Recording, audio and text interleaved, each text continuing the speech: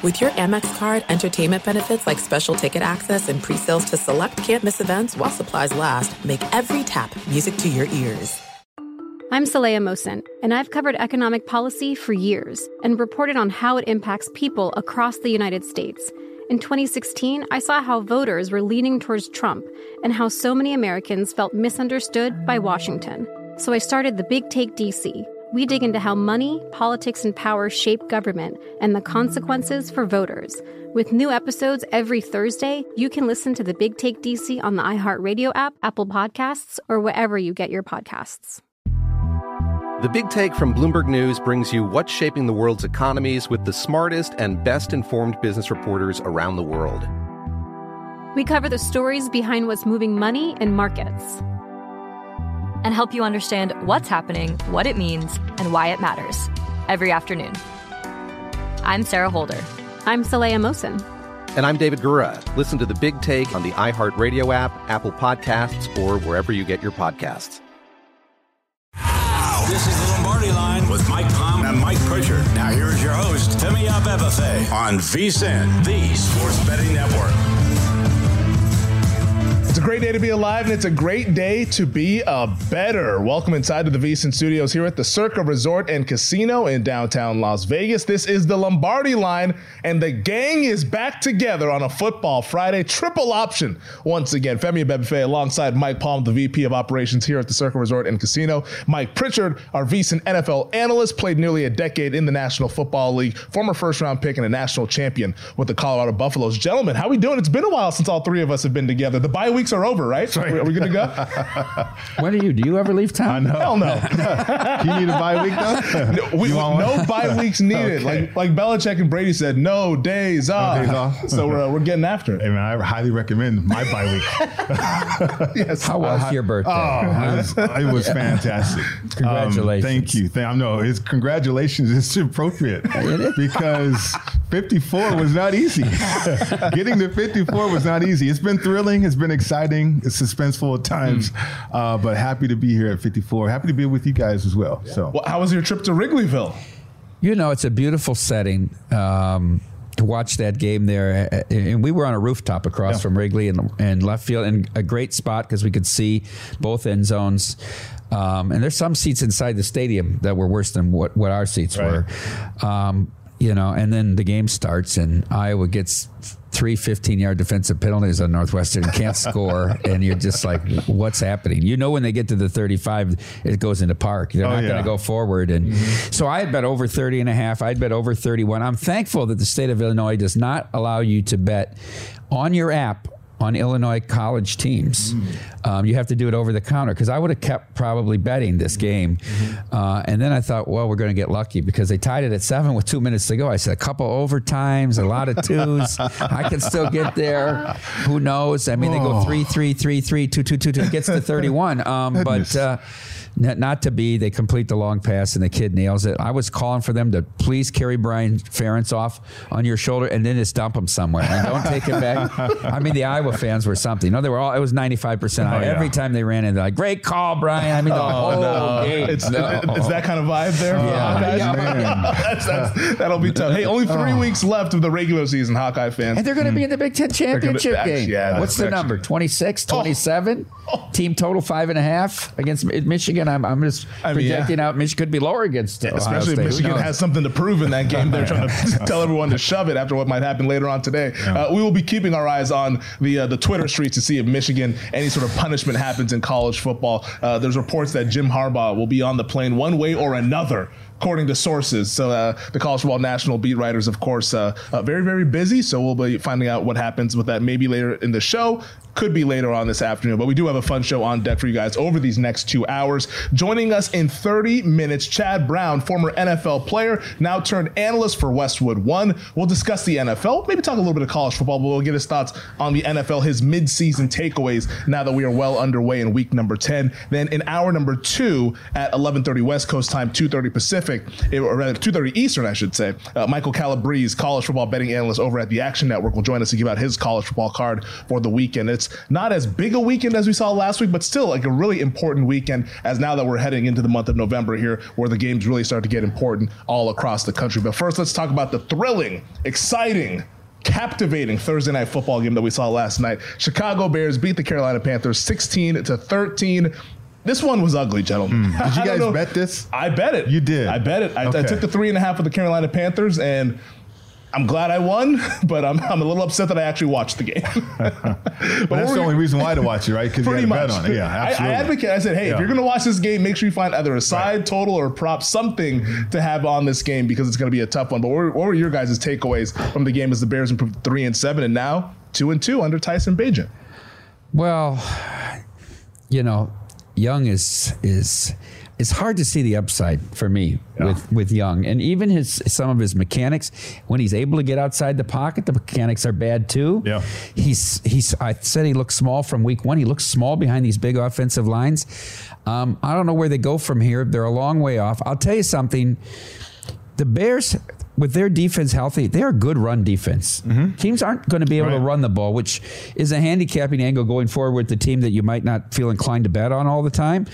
But I think that's an angle you could do. I know when we were talking about props yesterday on primetime, I said I would look only at receiving props on the Carolina side, because I don't even know how long they're going to try to run the football, which they run it for 40 yards. I mean, it was nothing. 16 attempts. Yeah. So then you got to get the kid to complete the passes. But I was interested in this game because I kept asking Jeff Benson and Derek, how many people are going to get like a little jiggy like Femi and use the Bears in Survivor this week, right? Because you do those zigzag moves and use teams get a little frisky. Jiggy, and frisky. I can't say it obviously because people still have to put their picks in. Mm-hmm. But it might surprise some people when Jeff and Derek announced it. Man, Paulie said 5, no more than 5. I said, come on, I said 50. Jeff Benson said 10. Derek said 25. Only because we'll see what Carolina happens. is that fadeable, basically, right? On the road, a short week of the worst team, right?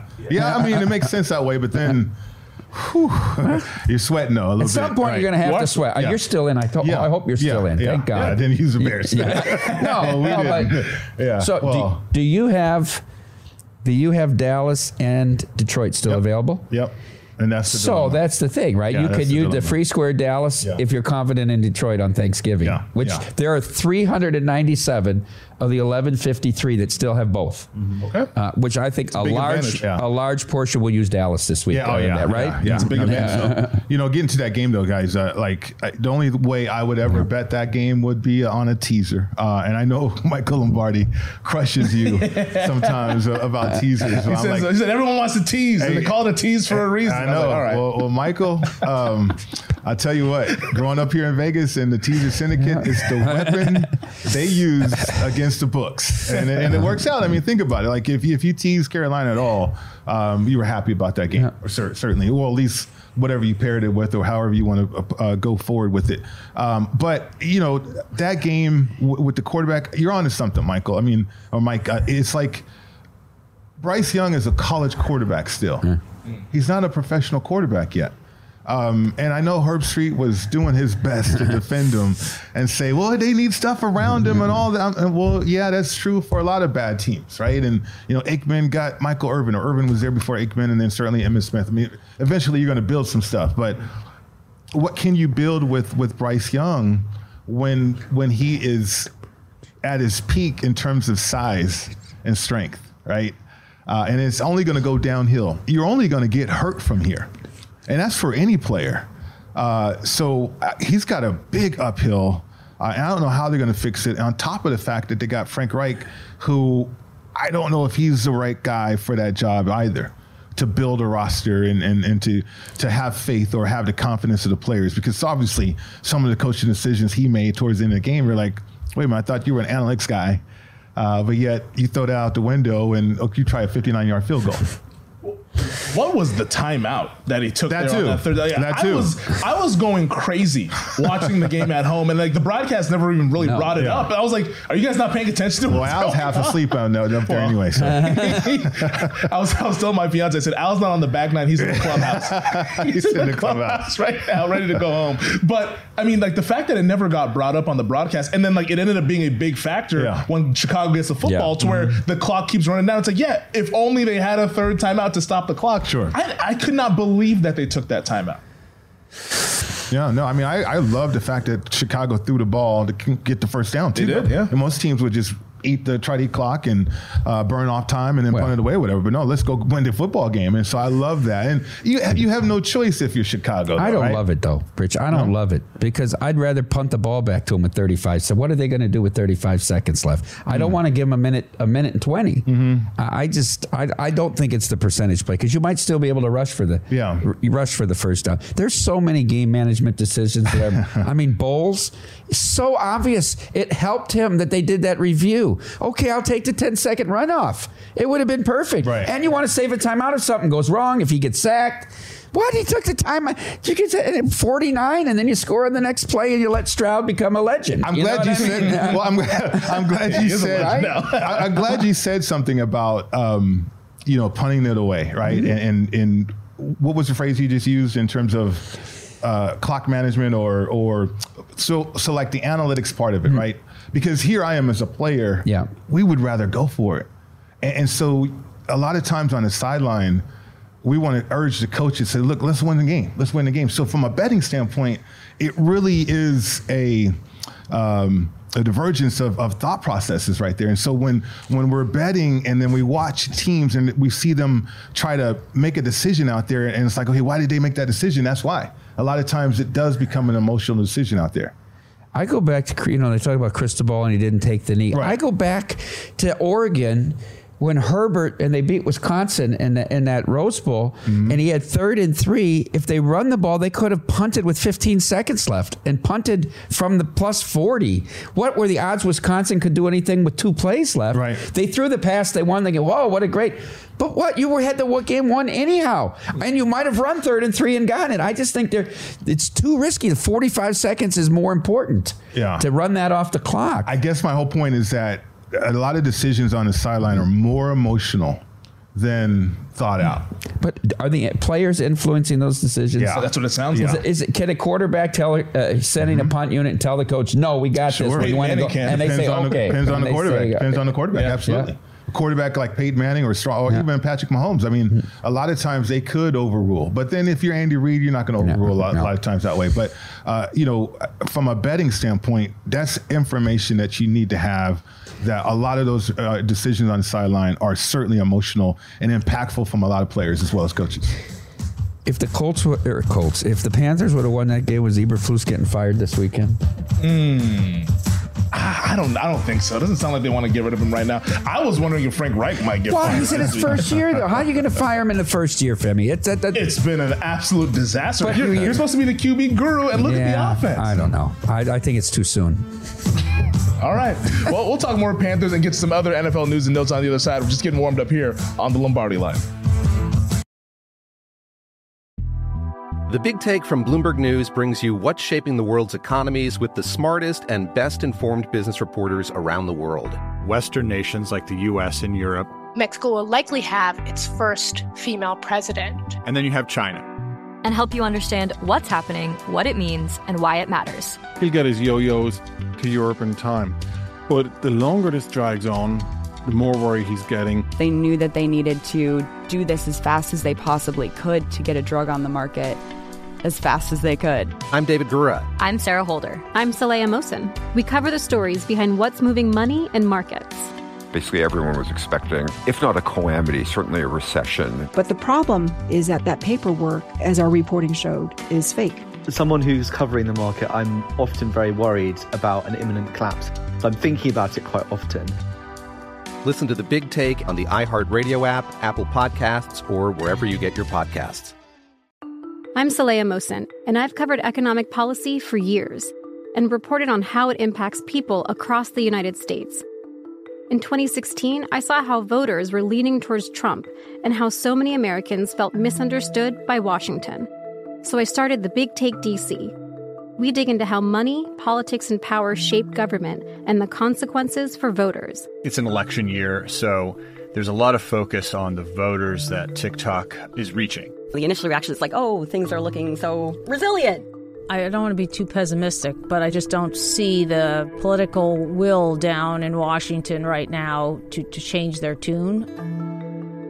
I think the American electorate has been signaling that it expects a rematch of the 2020 election. These are unprecedented times. With new episodes every Thursday, you can listen to the Big Take DC on the iHeartRadio app, Apple Podcasts, or wherever you get your podcasts. If you love sports and true crime, then there's a new podcast from executive producer Dan Patrick and hosted by me, Jay Harris, that you won't want to miss. Playing Dirty: Sports Scandals. Each week, I'm squeezing the juiciest details from some of the biggest sports scandals ever. I'm talking Marcus Dixon, Olympic gymnastics, Cain Velasquez, salacious Super Bowl-level scandals. Join me on the dark side of sports by listening to Playing Dirty: Sports Scandals on the iHeartRadio app, Apple Podcasts, or wherever you get your podcasts.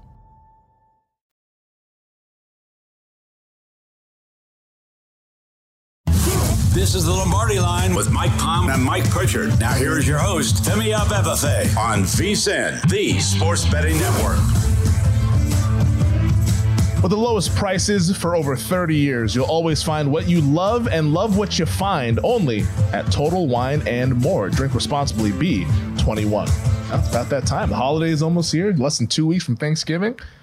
Go out there in Total Wine and see what you got cooking over there. This is the Lombardi Line. Femi Abebefe, Mike Palm, Mike Pritchard here, hanging out on a football Friday. And joining us now to preview the second half of the season and give us some of his thoughts is former All-Pro, now a radio analyst over at Westwood One, the one and only Chad Brown, joining us here on the Lombardi Line. Chad, we appreciate the time as always. And now that we're halfway through this season, I guess what has kind of stood out to you the most from surprises, like whether it might be a good team or a team that you thought would be good that ended up being bad? What surprised you the most through the first half of this season?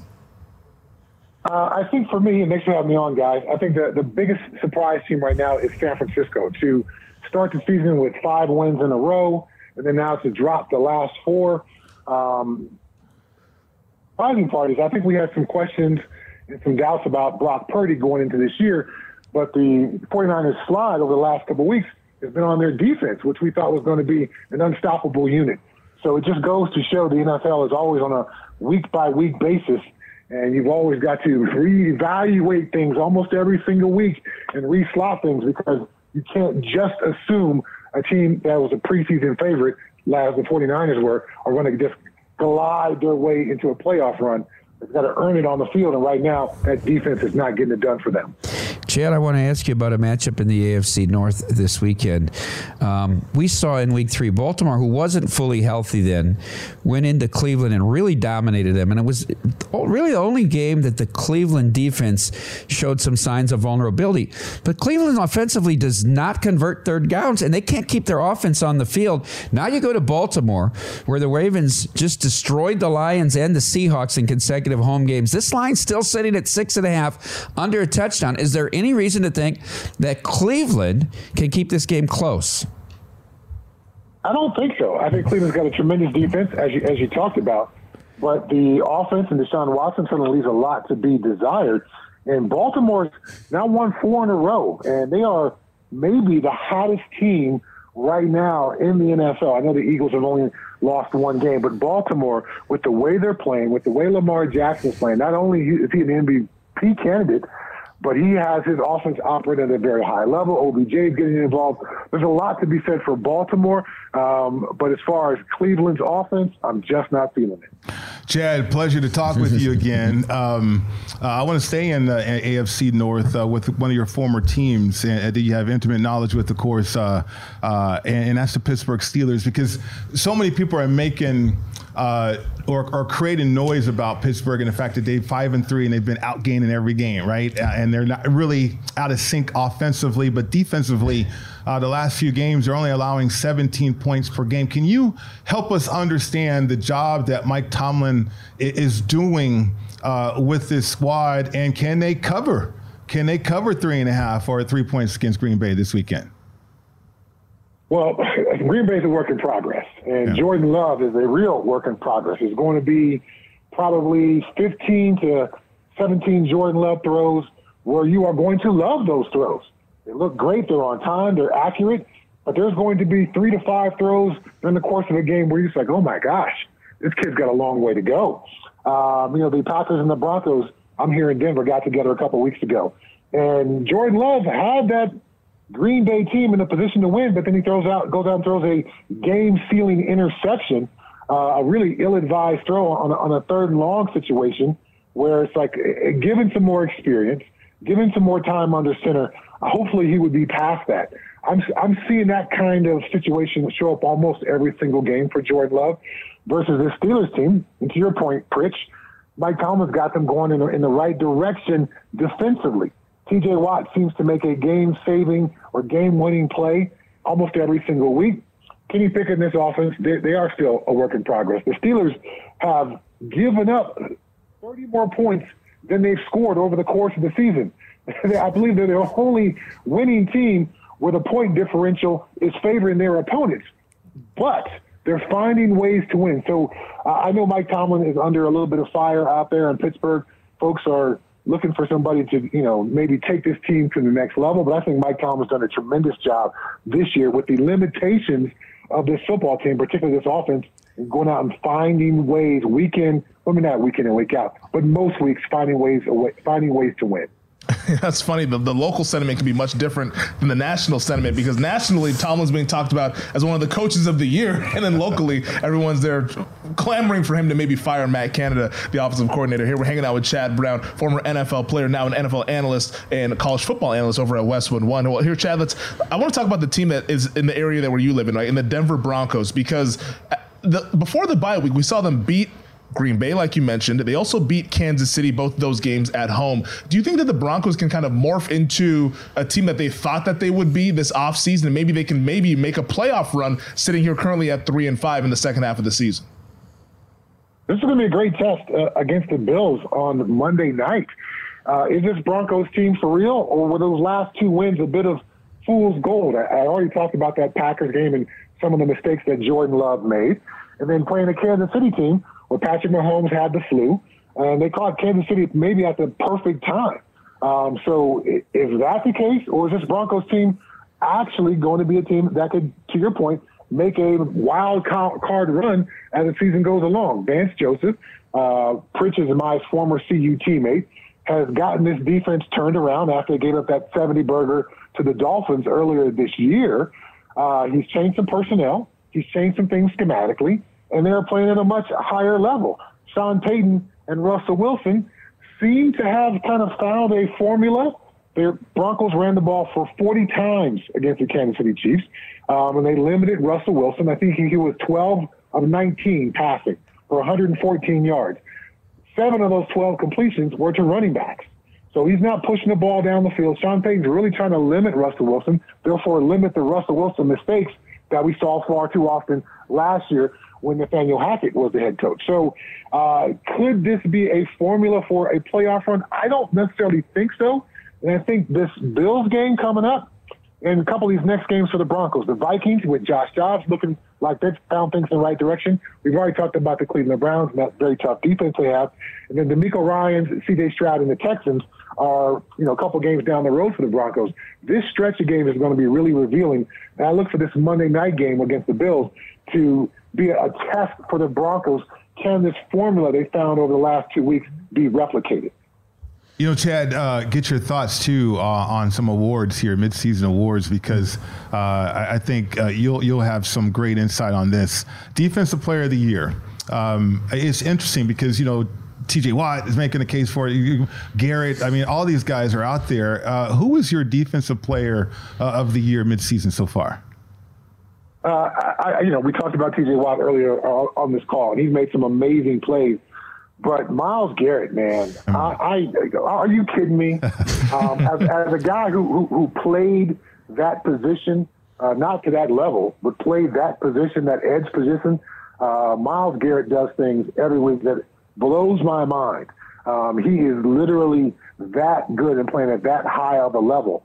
We are being rewarded as football fans with some of the best edge guys in the last 20 years, all almost competing every single week to see who can put together the most dynamic performance or the most game-winning play. So whether it's Bosa in San Francisco, I know his sack numbers are down a bit, whether it's T.J. Watt, whether it's Myles Garrett, there are some amazing guys playing on the defensive side of the ball, and Myles Garrett right now is my defensive player of the year.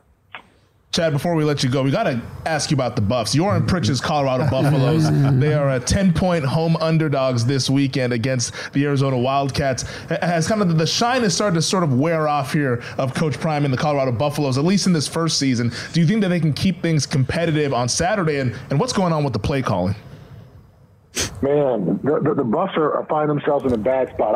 After a great start to the season, gathering the whole college football world's attention and ESPN College Game Day and Fox Big Noon Kickoff kind of following them around like they were groupies as they were moving around the country. It was amazing to watch. But to your point, the shine has come off. And now we've got this Sean Lewis, former head coach at Kent State, offensive coordinator with Colorado Buffaloes, but kind of being demoted for Pat Shurmur, longtime NFL coach, who he was a guy who was the offensive coordinator for the Broncos a couple years back, didn't move the Broncos offense forward at all, and then gets the play calling responsibility last week for the Buffaloes, and doesn't help them either. Now, he called a little bit more run plays than Sean Lewis called, which kind of protected that offensive line a bit more, but the results were still the same.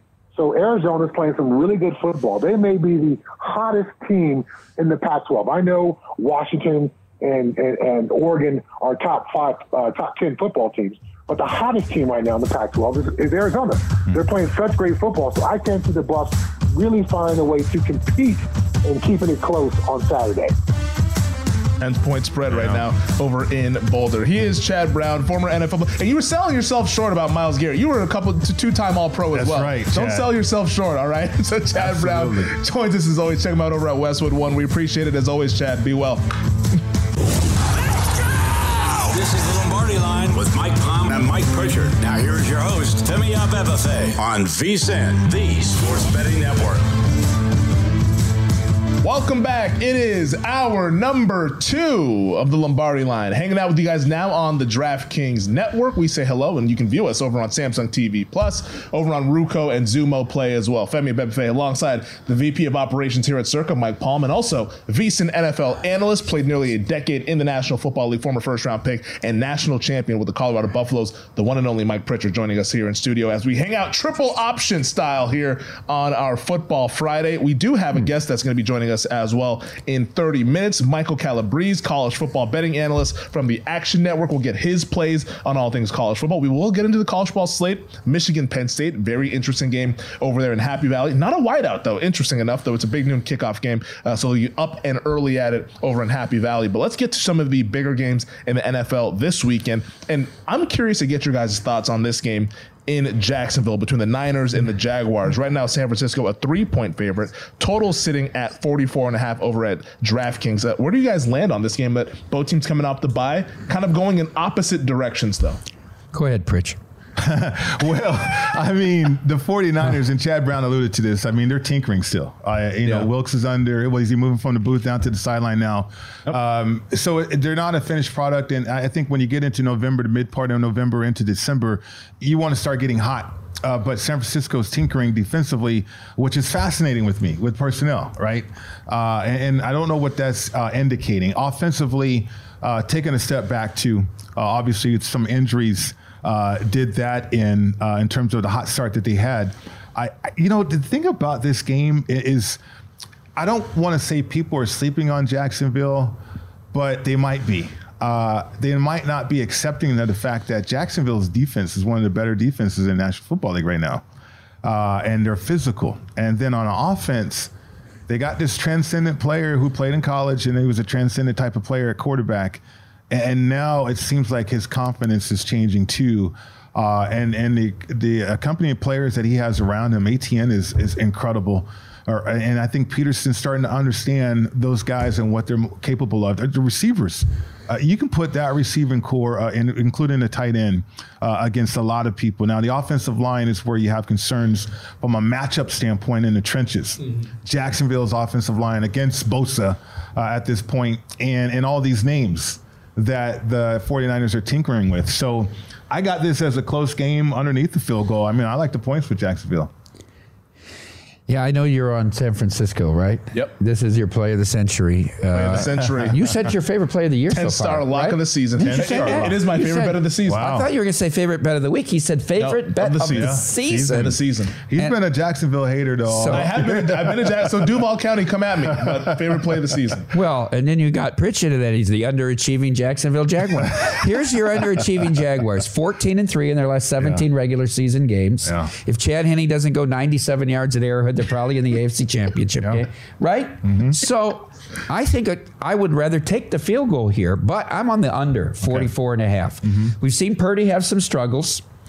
This game, the Chiefs came down there in week 2 in perfect weather. That game was 17-9. I think this is a low-scoring game. I think this is 21-17. I think this is a tight game, like you said, so I don't want to lay the 3. If 2.5 is a different story. I don't want to lay a whole field goal. I think it's a close, low-scoring game. I'm in the under here. That'll be one of my contest plays for Matt as well. But aren't some of the woes for the 49ers due to injury with like Trent Williams, who's missed the last couple of games, also didn't finish the game against Cleveland? Like, because I just keep going back to like when the Niners were healthy, the first 5 weeks of the season, they looked like the best team in the NFL.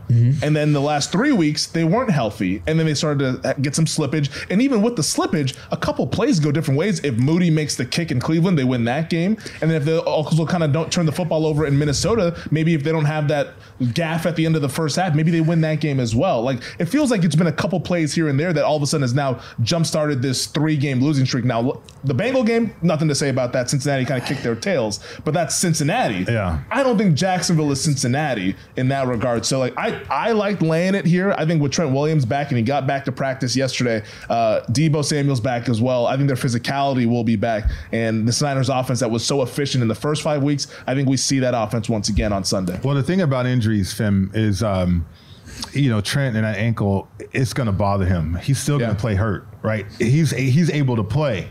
Whereas the pain and all this stuff or limitations from the significant injury is going to keep him out of a game or keep him neutralized. But he's still going to have to deal with it, right? And so it's like I think, and I don't know if bettors have this perception that, he's back, that means he's 100%. No. You're never 100% going through 17-game schedule. So can he suck it up enough and play well enough against Josh Allen and all those other guys up front for Jacksonville? I would say if and ands were pots and pans, the whole world would be a kitchen in your whole city. I didn't care if they won those 3 games, okay? I still wouldn't want to lay 3 in this spot going across the country, playing a very solid Jacksonville team that's, to your point, overlooked. Overlooked. And we say, who's the best? Is Kansas City the best? Is it Cleveland? Is it Baltimore? Miami? How about Jacksonville? How about they have a right to make a claim to being the best in the AFC? So I ask you that, and then I also ask you this. What is their signature win? I'm looking at their schedule right now. Their signature win so far this season is beating Buffalo overseas in London. Buffalo, what we're watching the last month. Well, they got a guy. Look good? They got a guy everybody thinks is the MVP. They do have that. They beat him. I mean, they're a good travel schedule team. Sure. They beat the midseason MVP. But like honestly though, they beat the Colts twice. Sorry to our producer Elliot. The hashtag for the shoe is not very good this year. They beat the Falcons, who everyone wants to run Arthur Smith off his job, and rightfully so. New Orleans is New Orleans. I mean, they needed 5 turnovers to beat Bajent, and then they beat the Steelers, who can't outgain anybody. The Steelers is their signature win to me. Is that impressive? To go into Heinz Field and win by 2 scores? Yeah. The Steelers muck up everything. Yeah, they do. They're not an easy team. And it was a bad weather game, too. I think that's their signature. Right. I get your point. Here's the thing that's incredible to me is that this is your best play of the year. It's okay, and usually you like dogs, and you like ugly dogs and that. This is your best play of the year. I think that this is San Francisco at a discount, and I said, hey, if you're going to give me the Niners at a discount against Jacksonville, I'm going to take it every single day. We'll see what happens. Would you play this on one of those pleaser cards where you like lay 9.5 at those along? You know what I mean? You're very confident in this pick, right? Yeah. Alternate line minus 6.5. Would you minus 6.5 is honestly interesting. I mean, if you could take what's the number? If you could take 180 at 6.5. 6.5. What would it take? $2? I think $2. Okay. $2 I'd be interested. Pretty confident. I just like the Niners. I think after those losses, I think we've forgotten how good this team is now that they're once again whole and healthy. And they've added a little bit of Chase Young to go ahead on the other side of Nick Bosa. I think they're going to get after Trevor. Along with Gregory and who else? They got Hargrave. They got the whole crew. So Armstead. So do you like them to win the NFC then is what you're saying? You think this is the best team? I still think they're the best team in the NFC. Mm-hmm. At least as we sit here at the midseason point. Now, maybe the Eagles make me shut up, but I still think the 49ers, until we see them struggle as healthy, I still have them as the best team in the NFC.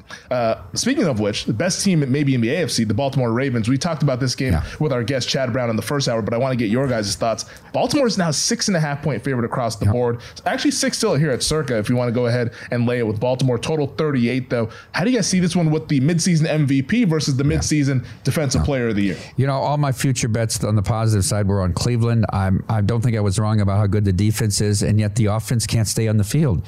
And that was the problem, even though it was Walker. You can't convert third down. So the worst third down team, that defense can't play 34 minutes, not against a team like the Ravens. And the Ravens, to me, they look like the best team in football. Forget the AFC. This has been a dominant performance on both sides of the ball. There's a lot to like about them. I laid 6.5. I think maybe now I'm going to go tease them and tease up Jacksonville just so I can be squarely aligned against Femi in this game. Because I don't want to root against them if I don't have a play. You know what I mean? Right. This is my best play of the weekend is the Ravens. No, I mean, I teased Baltimore last week. So, I mean, the thing about Baltimore, nobody's talking about their offensive line fully intact. I mean, Staley back there.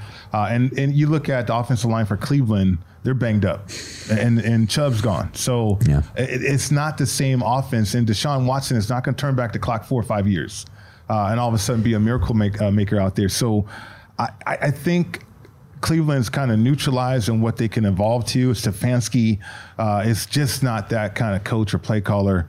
And I think Baltimore just has it going. They are clicking. Lamar is in full control of this offense. He's very confident too. And he's got a contingent of players around him that can make plays. And if all of them play in their A game, I think they could blow out Cleveland, to be honest with you. They did the first time in Cleveland.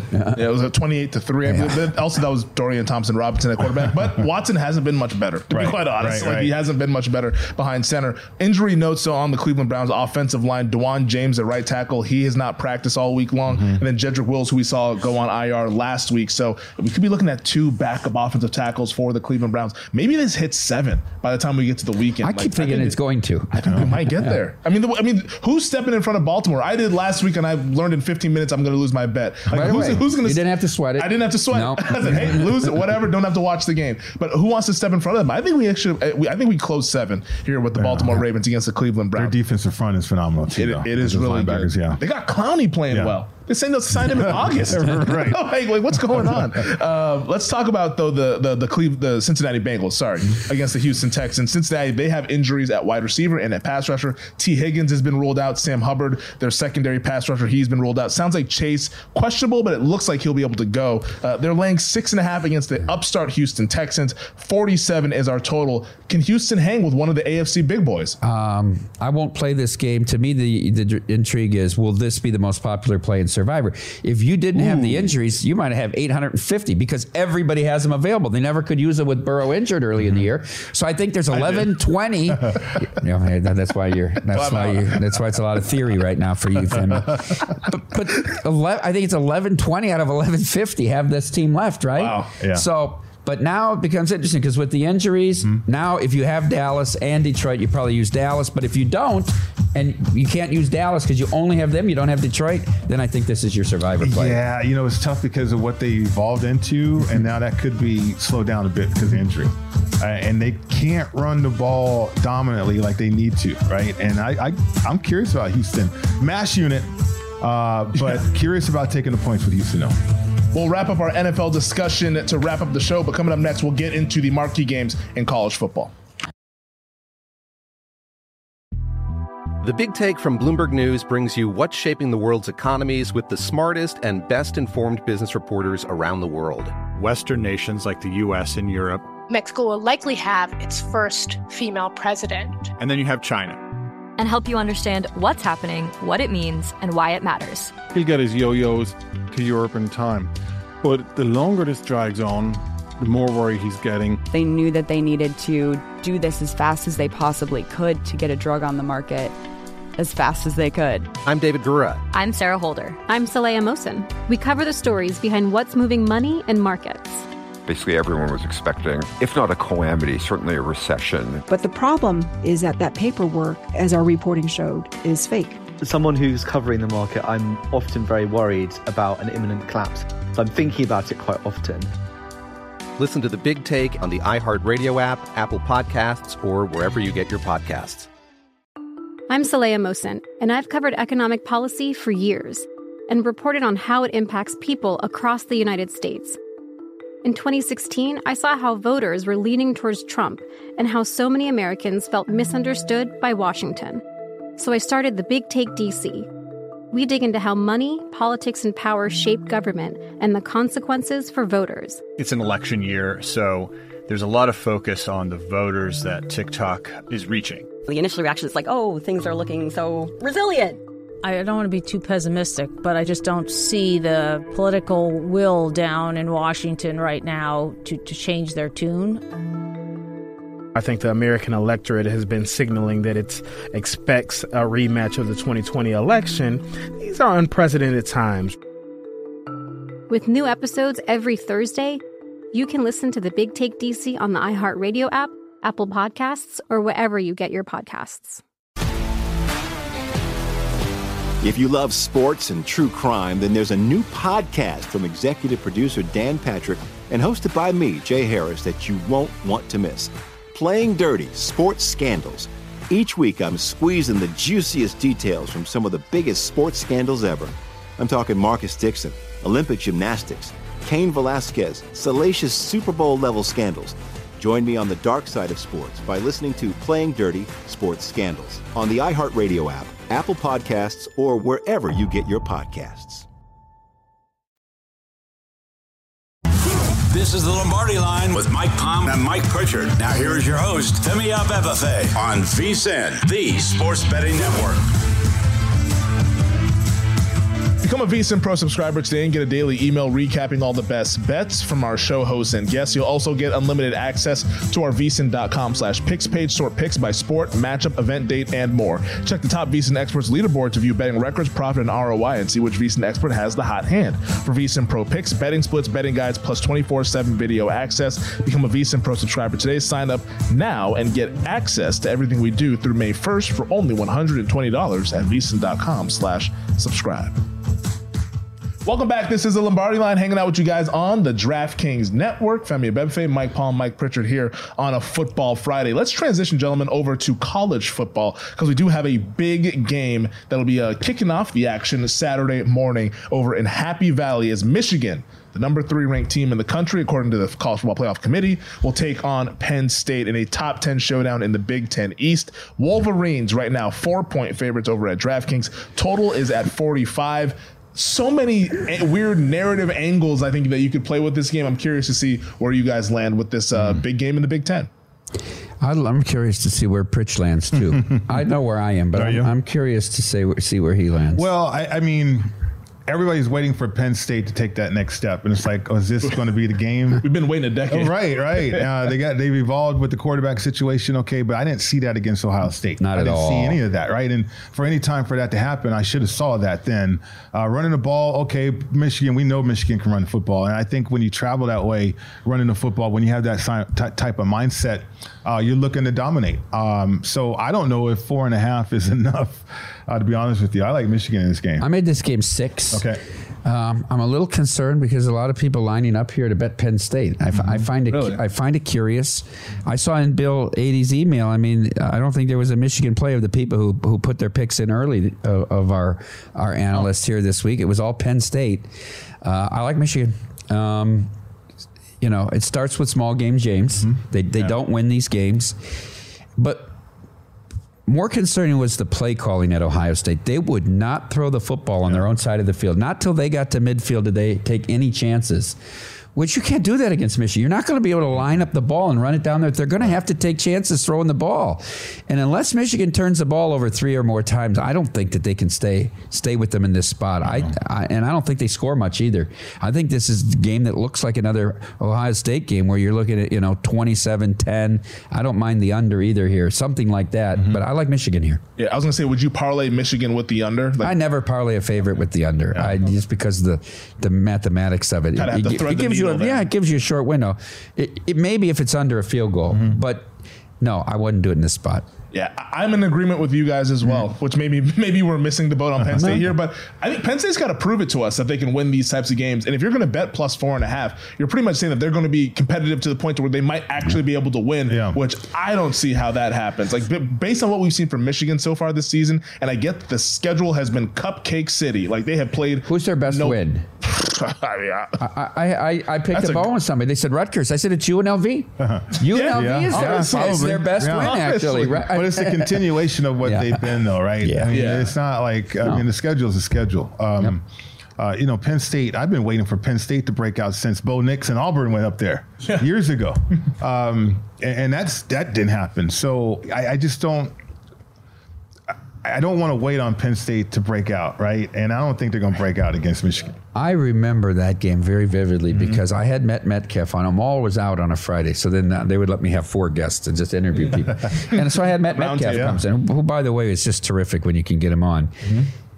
And he told me his real number on that game was 12. He thought Penn State should just kill them in this game. And I remember watching the game. And I know there were SEC refs that went up there. And there was, though. Remember, it was an SEC crew. Yeah, I think it was a whiteout, too. Right? It was. But Auburn stayed right with them right to the end of the game. And a good point. That's a good call there. Yeah, and I can't get there with Penn State. They're going to have to show it to me before I can even think that they could win this sort of a game here. And Michigan, like we said, haven't played anybody, but still their efficiency numbers and all that stuff far surpasses what we've seen from the Nittany Lions. How about Ole Miss and Georgia? The Georgia Bulldogs are 10.5-point favorites. The consensus number total is at 58. Ole Miss has kind of been like quietly lurking in the SEC West or so. Only a 1-loss team now in the top 10. A big game out there for Ole Miss, but we'll see what happens here. Now they're going between the hedges against a Georgia team that's getting a lot more comfortable letting Carson Beck throw the football down the field. Yeah, I think Georgia can score here. I just don't think the Mississippi defense is good enough. And Georgia got tested by Missouri last week. Yep, Look, I mean, Georgia's had to overcome slow starts. They trailed in the second half. I just don't trust the Mississippi defense enough. I mean, you shouldn't give up 31 points or whatever they did to A&M at home last week. So I'm not going to play the game. But if Georgia wins by 3 scores, I wouldn't be shocked. I mean, the thing about that, though, is I'd be inclined to take the points here a little bit because, Georgia, they do start off slow way too many times. But they get it going, and then Kirby, he'll come up with some type of blitz that will propel the Bulldogs, right? He'll come up with some timely play defensively, which he's able to do that with those type of athletes. And therefore, as far as winning the game, this is going to be a compelling game to me in terms of if Ole Miss can rally together enough and play a solid game for at least 3 quarters. Then that's why I would be compelled to take the points here. Yeah, I feel like Georgia. And it's hard to say that they've been overlooked since they're the 2-time defending national champions. But there's been so much conversation about the Big Ten teams, about the Pac-12 teams. Even there's been conversation about Alabama. Like it feels like we've just forgotten that Georgia feels like they haven't lost in forever, and they just win a bunch of games and they win these big games. So I think Georgia goes out there and reminds everybody why they're one of the best teams in the country in this spot. We'll see what happens. Speaking of the Pac-12 teams, Washington hosting Utah in a mid-afternoon time slot. Fun game over there in Seattle. Huskies laying 8.5, total 49.5. And I'm curious to see what we see from Washington in this game because you go from last week's track meet up and down the field. Everyone feels comfortable. And now you come to a phone booth facing the Utah U2. Yes, they're not at Rice-Eccles, but their physicality still travels. Do you think this is a game that the Utes can keep this thing close and maybe give the Huskies a scare? Yeah, I don't know. I really don't know in this game because I want to say no. I want to say that in Husky Stadium, this is going to be too much for them without a prolific offense to stay with Washington. But Washington's not going to be able to run the ball like they did against you. They just said, look, we know we can run the ball against you. Why take any chances? And they actually went out and ran the ball. I think Washington checks the box and moves on to the Pac-12 championship game against Oregon. I'm not sure what to do with the point spread here, so I'm not getting involved in this game because I do respect Whittingham. I mean, I really do. But I look at what Oregon did to them at Rice-Eccles. I mean, he basically conceded that game in the second half. He was running out the clock and down 3 scores in the fourth. He knew he had no shot. I mean, which I respect him thinking how good Oregon was, you know. Yeah, it's not the strongest Utah team. I mean, Utah has been sneaky in terms of recruiting, and really Whittingham has put together some solid teams over the years. This one's just not that type of caliber team. And to go on the road against a high-powered outfit like Washington, for Washington to just drop off or play down from a level that they've achieved, that's going to be hard to do, in my opinion, because they can run it. And I think once you run the ball against SC the way that they did, that opens up a lot more things. And certainly with Penix playing that way too, high efficient quarterback, it could be too much. I know the line's come down, right? It was at 9, and now it's at 8 here on the screen. I thought it could be 6.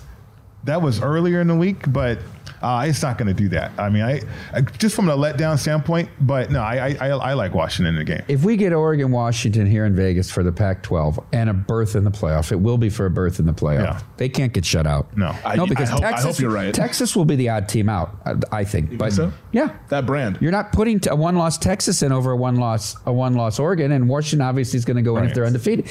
Do you think Oregon will be a full field goal favorite? I do. I think it'll be more than that. You think it'll be more than a field goal in that game? Huh? Honestly, Pac-12 championship. Based on what we've seen, why can't it be 6? I have to tell you that Oregon's my number 1 team. I think they're the best team in the country. They're really good. And if they don't make it, Dan Lanning cost them this season with those decisions. Chasing those points all the way, and the ridiculous call at the end of the half to roll him all the way across the field and make sure he only got 1 play. Which ludicrous. There was 8 Huskies in that corner of the end zone by the time Knicks got to the other half. Sprint right. Let's do it. It was a ludicrous play. I didn't understand. And a horrible play on 3rd down in that last drive. The run into the middle of the line on 3rd and 2. I mean, Bo Nix might be minus 300 to win the Heisman had they won minus that game. 800. Maybe. I do think that this is a little bit of a tricky game for Washington, though, just because of Utah's physicality. And I am a Husky fan. I obviously want the program to do really well, but this team I don't think is very physical. And when you play USC, that's fine. You can put up 50 points. What about when they played Oregon? When you played Oregon, but we saw Oregon outplayed them. It was a lot of it Dan Lanning kind of screwing it up there. So I don't think Utah can score like Oregon scored. So I think Washington will still win. But it wouldn't surprise me if this is like a touchdown game or something like that. I think Utah's physicality bringing Washington into the phone booth, I think it keeps it a little bit closer than the market thinks. You go back and look at Washington in the non-cover in Tucson, and you have a little more respect for that game now, as well as Arizona. Arizona is very good. I remember watching that game. I was like, God, if we can't even beat Arizona, then you fast forward to November and it's like, oh, that's actually a really good win. That's a really good win on the road down there in Tucson. We will get to more college football on the other side. Michael Calabrese, college football betting analyst over at the Action Network, will give us his card and thoughts on the biggest games next here on the Lombardi Line.